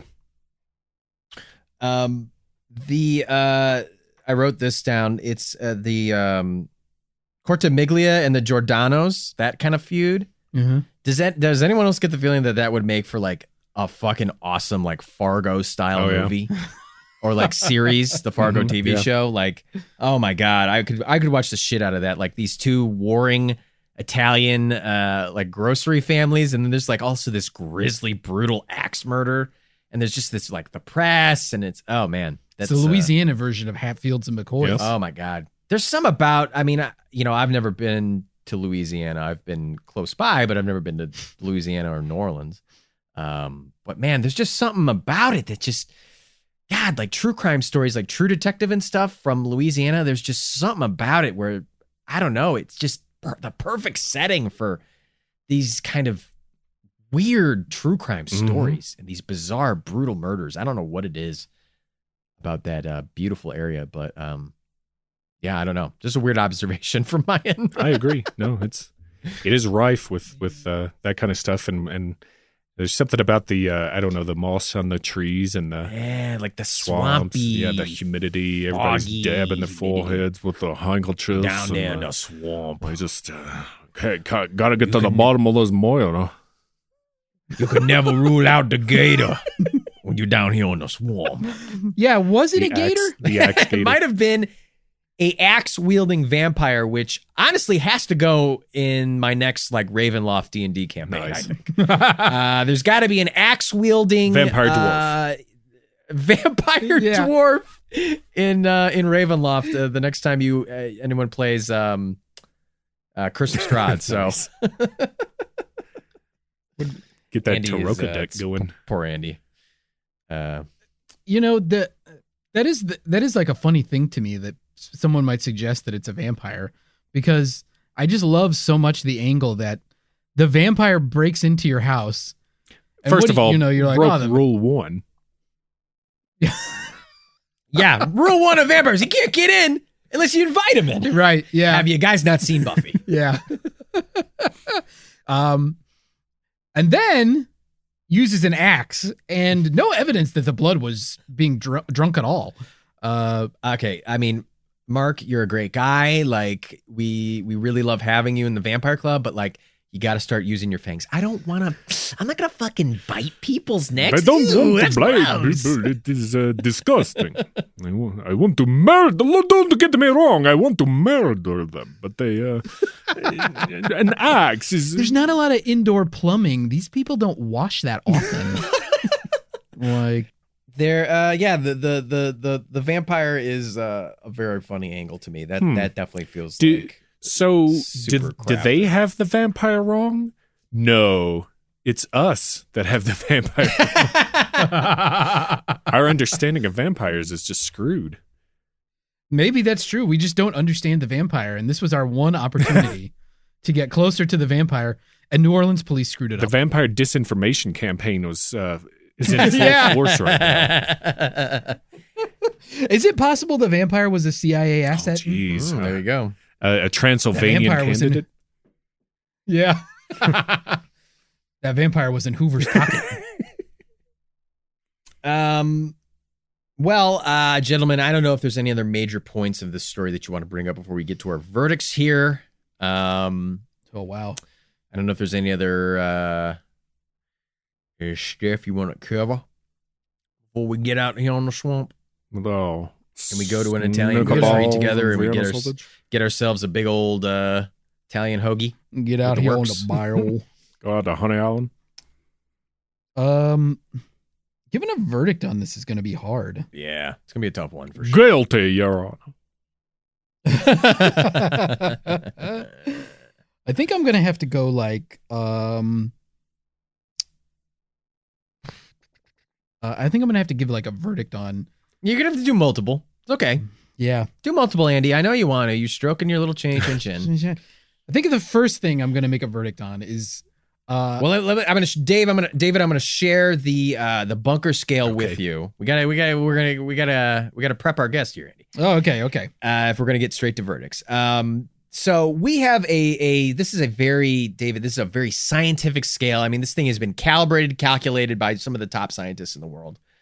That this plausibility scale, and basically you will render a verdict on this case on how plausible you think a certain outcome is. And I'm going to share the options with you so that you can get an idea of what we're working with here. So let me just share my screen. Sure, on my screen. And there you go, David. You should be able to see that. That's the bunker scale. So you got a lot of options here. You can go from case closed, plausible, to case confirmed means. So case closed would be like, I don't think this happened 100%, without a doubt. Case confirmed means 100%, this is what happened. And everything in between is whatever you want to make it. So, Andy, feel free to go first, kind of give David a little intro into how we do things here, and then we'll tee him up. Yeah. So I'll start with an easy one, and this is the supernatural. Okay. Was it a vampire? Was it a gaseous vapor man? Which is my. I'm looking at one right now. Was he a max man or was he a gas man? Come on. The gas man of Chicago. How did he know I had gas? It's case closed. It was a real human being that committed these crimes. Fair enough. Then are all of these, I guess the next thing is, was it multiple people? And I'm going to say case confirmed. Wow. The Axeman timeline and even the expanded universe Axeman timeline incorporates things that could be the same person, but also incorporates things that are without a doubt not the same person. Does that make sense? Yes. Okay. So I'm case confirmed, which may be the first time I've ever given that verdict. I don't think so. Okay. Case confirmed. You're so wrong, and you should feel ashamed. All right. So case closed. It's not the first time I've given that verdict. The next thing I want to verticize on is gaseous man. Joseph Mumfree or Manfrey. Mumford and Sons, yep. Was he the Axeman in New Orleans? Like, is he responsible for a lot of these slayings? I gotta go. Let's make it the verdict like straight down the middle, plausible. Okay. Here's what I think. I don't know what to make of this guy, right? All right. Was he in jail? Was he out of jail? I don't know. I am no records historian for Louisiana prisons. Was he the guy that Esther Albano's story changes? You look sweaty enough to be one. Yeah, I do. I look like I'm trapped in the stacks looking at Louisiana prison records. And the AC has been broken for decades. Oh, my God. Turn on the fan, please. Oh, God, my records blew everywhere. So I'm going straight plausible. Like, wow. I don't know what to make of that guy's involvement in it, but he seems to be like the suspect that gets the most attention, like for an actual, like person clap, to tie it back to. Clap, clap. I don't know. So I think those were my verdicts. Fair enough, Andy. Fair enough. David, would you like to go next, or would you like to have me give you another example of a verdict, or are you feeling pretty confident? Oh, I can go next. Right. I mean, it's all you do. Oddly enough, it's right in line with yours. I think, Gas Man, the vampire does not get invited into homes, but still enters and kills. Case closed. Nope. Case closed. Wow. Happening. Not a vampire. As far as is it all one dude doing it, or I guess as you put it, is it multiple people? Yes. I think if not case confirmed, it's highly plausible. I think that there are too many differing scenarios that these were for them all to be pinned on one person. And plus, not to mention the timeline with some of the suspects they brought up. They're arresting people, they're acquitting them, it's just kind of a revolving door. And I think a lot of arrests were done just because the police wanted to show the public that they were trying to do something. Right. And then as in the case of Mumfree and Sons, I'm with you. Like, it's straight down the middle. He could have done some of it, but there's not enough evidence and probably not good enough forensics at the time to say one way or the other. And so I think it's just as likely that he could have perpetrated some of this as it is that he didn't perpetrate it. So, yeah, straight down the middle. Yeah, I agree with you. Fair enough, Wes. Yeah. Pressure's on you, Art, to match these verdicts or be a weirdo. Well, I got to go to the beat of my own drum. Case confirmed, it was a vapor. It was a vapor. Oh, I'm getting the vapors out of my head. I definitely, I'll echo this. Case closed on Gas Vampire, even though Gas Vampire, very cool movie that I need to see. Very cool, fun B movie that I really need to watch. It's a good band, too. Yeah. Axeman. Axeman. Yes. Okay. I'm going to split it up a little different here. I think the first couple of murders, like anything pre the letter in the newspaper, to me, I'm going to say first of all, case confirmed, it's multiple people, right? Like I'm in agreement with that. But I think everything pre the letter, I'm going to go highly plausible. That is the actual Axeman. Okay. The Axeman, this killer, this Lone opportunistic killer. Dax. The lone axe, the lone Axeman. I think the letter was, I'm going to say plausible plus.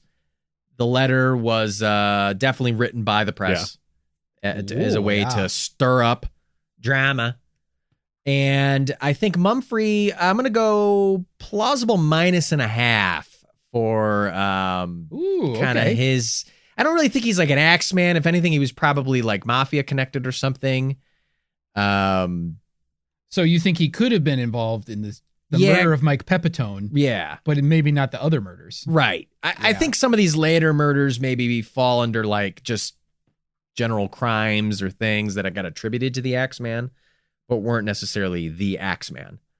And I definitely think the one with the nut and the pipe was probably like mafia related. Yeah, that's Mike Pepitone. Mike Pepitone, that's right. And yeah, there's definitely some mafia related ones in there. I think this would have been a really great cover. Not that they really even needed it, right? Because like we've been saying, you can just, as long as you're just not around, you probably won't get caught. So, Well, yeah, it's like, if you're Sicilian in New Orleans at the time, you can just kind of settle your own disputes, and very true. like the government doesn't want much to do with you anyway. Yeah, I mean that's kind of the history of the Cosa Nostra and the mafia in actual Sicily is pretty kind of interesting. They kind of they sort of like they would like bully and muscle people out of their farmland. Like they would basically be such awful trolls, and they would be so fucking annoying that people were like, you know what, whatever, you can have my farmland. I'm getting the fuck out of here. Fuck this place, and they would leave. And that's kind of how they started doing a lot of their extortion and their stuff. But it's an interesting tale, interesting history. You mean I could get a farm just by being a troll? Yeah, I mean, Andy, you're already like, I've seen you doing some of your riddles over a couple of the bridges here in the city. Yeah. I've seen you down on Wells Street Bridge, forcing people to answer your riddles, or you'll keep blocking their paths. Yeah, they're not allowed to pass. All you eat is goat You do curry. really well for yourself. Yeah. It's my favorite. Yeah, but you do need to come up with a few others, because the answer to a lot of them is time. Wow. Yeah. And you keep going like, oh, Cannot be seen, Yeah, it's time. cannot be felt. Time rules us all. it's true, Andy. But, work on your trollmanship, I think. Okay. And then I can have a farm? Then you can have a farm. Okay. Well, Bunkfuckers, those were our verdicts. You can have a verdict too, Bunkfuckers. Let us know what you think. Use the hashtag. Jazz it out. Ooh, oh my goodness, Andy had one at the ready. Use the hashtag Jazz It Out. Cut it out. Jazz it out. And let us know what you think. Was Dave Coulier the Axeman He author? definitely was. It was under you the can email- pseudonym Ranger Rick. That was the puppet show, right? Oh my God, he did do oh my God. Oh, Full House. It was a full house. I mean, Yeah. Anyway, that was the And title during, of that show. and during commercial breaks, I made a straight flush. Nice. Those were our verdicts. Use the hashtag Jazz It Out. Let us know what you think. But David, please, before you let us know what you think, please go check out the Blurry Photos podcast, blurryphotos.org. High quality episodes whenever David feels like releasing them. I thought it was every other Monday. I'm sorry. I feel like it usually came out on Mondays, but Yeah, it usually is every other week, but when I move, I can't get them out, and when I wake up, I can't get them out, and so well, you know what? The beautiful thing about a lot of these podcatching apps is you can get the Blurry Photos podcast downloaded instantly to your phone, Yeah. or computer. Subscribe to it through your app, and then Yeah. you get the episodes right away. Turn on notifications. and you won't miss Yeah, it. you need to sit around and click refresh on a web page all day long. That'd be crazy. But if you want to, it's fine. David, where else can the fine people out there find Man, you? you can you've mentioned it. I mean, I like I said before, I need to hire you guys. You do a lot better job of marketing me than I do. At twitch.tv/blurryphotos, I have a regular Thursday, Saturday night stream session where I try to do horror games. I've done other little games here and there. Sometimes I'll throw on Minecraft on an off day and Hell yeah. jump on and stuff. But have a lot of fun streaming games on Twitch. And let's see, where else can you find me? If you're into audiobooks, I have a few audiobooks that I have narrated. They are the Living Among Bigfoot series by Tom Lyons. And I have done the collector's edition, books 1 through 3. That's of volumes 1 through 15. And each book is 5 volumes. So check that out. And if you have Audible, then you know how it works. If you don't, you can go to audibletrial.com/blurryphotos, and that gets you a free audiobook with a trial membership that you can cancel at any time. And sorry that I feel kind of shameless plugging that on your all's show. I'm sorry. I should probably Plug away. But yeah, that's Treat us like we need a hair transplant and plug away. it's ironic because I'm bald. And so that's a couple of ways to find me. And of course, like the guy said, blurryphotos.org, you can find links to all that stuff on there, and all the back catalog. I try to put that all on there as well. Yeah, that's right. And if you're a social media junkie, you can find Blurry Photos on Facebook, Twitter, and Instagram. And you have a wonderful YouTube page, Blurry Videos, where you can catch all the streams of your video games. You know, I started with a Blurry Photos podcast page, and YouTube is just such a bag of dicks with how they treat people who upload stuff. I kind of stopped uploading things there for a while because I was putting so much work into it, and YouTube was just like, we're taking your video down. And so, yeah, wow. And you know, I don't know the excuses for it. I mean, we did an episode on the Nazi occult with Ken Hite, and they immediately like took it down, even though it was we were just talking about mythology and history. So yeah, history. Anyways, but I have Blurry Videos now where I put up the VODs of me on Twitch. So yeah, if you want to see me playing some of these video games, some of them I do a lot of jump scares, and that's pretty righteous. And some of them I get pretty salty. I played the game The Evil Within, and boy, I filled up a sea with some salt in that game. But it's all in good fun. Ooh, I'm gonna have to check those out. I got to get back there and start time. uploading those videos again. I've downloaded a bunch, but I haven't definitely sat down and did that. Anyways, enough about my life. Well, plenty of great places to check out David and the Blurry Photos podcast.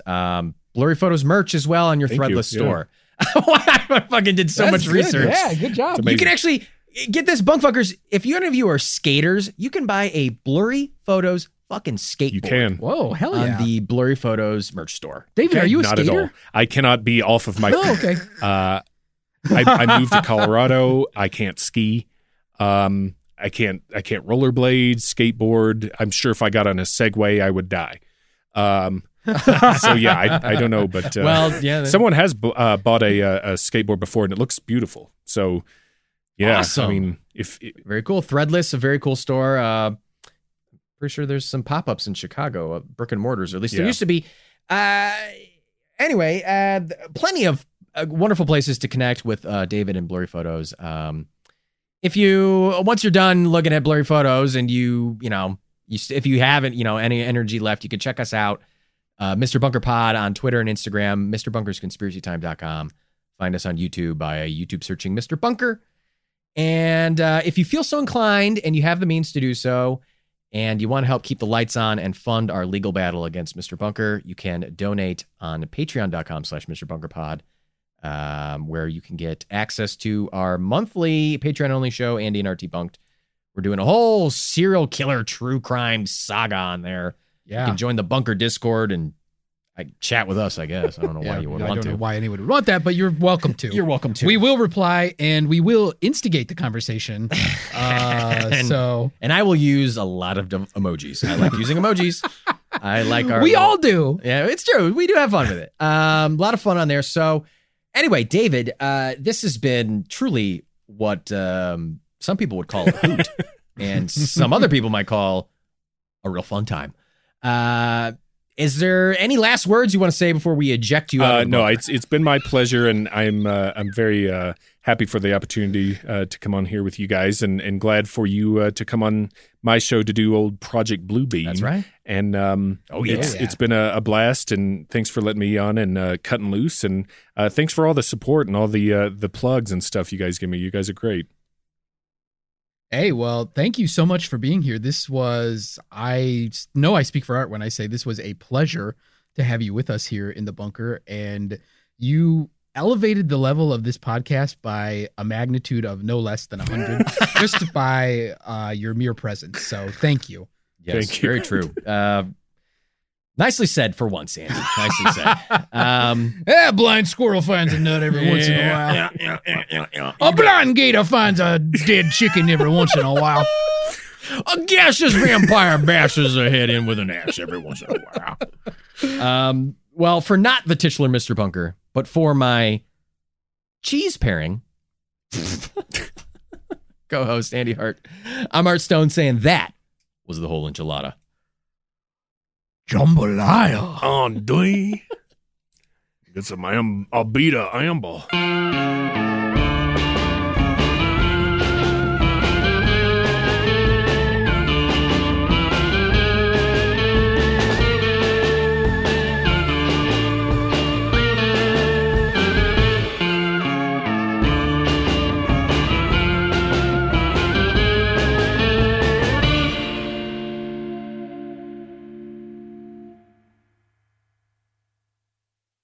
Well, hey, podcast listener. My name is Vince, and I'm the host of a show called The RR Show. It stands for Reddit Readings.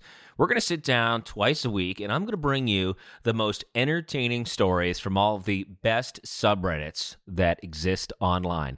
Things like malicious compliance, petty revenge, hey, lady, I don't work here.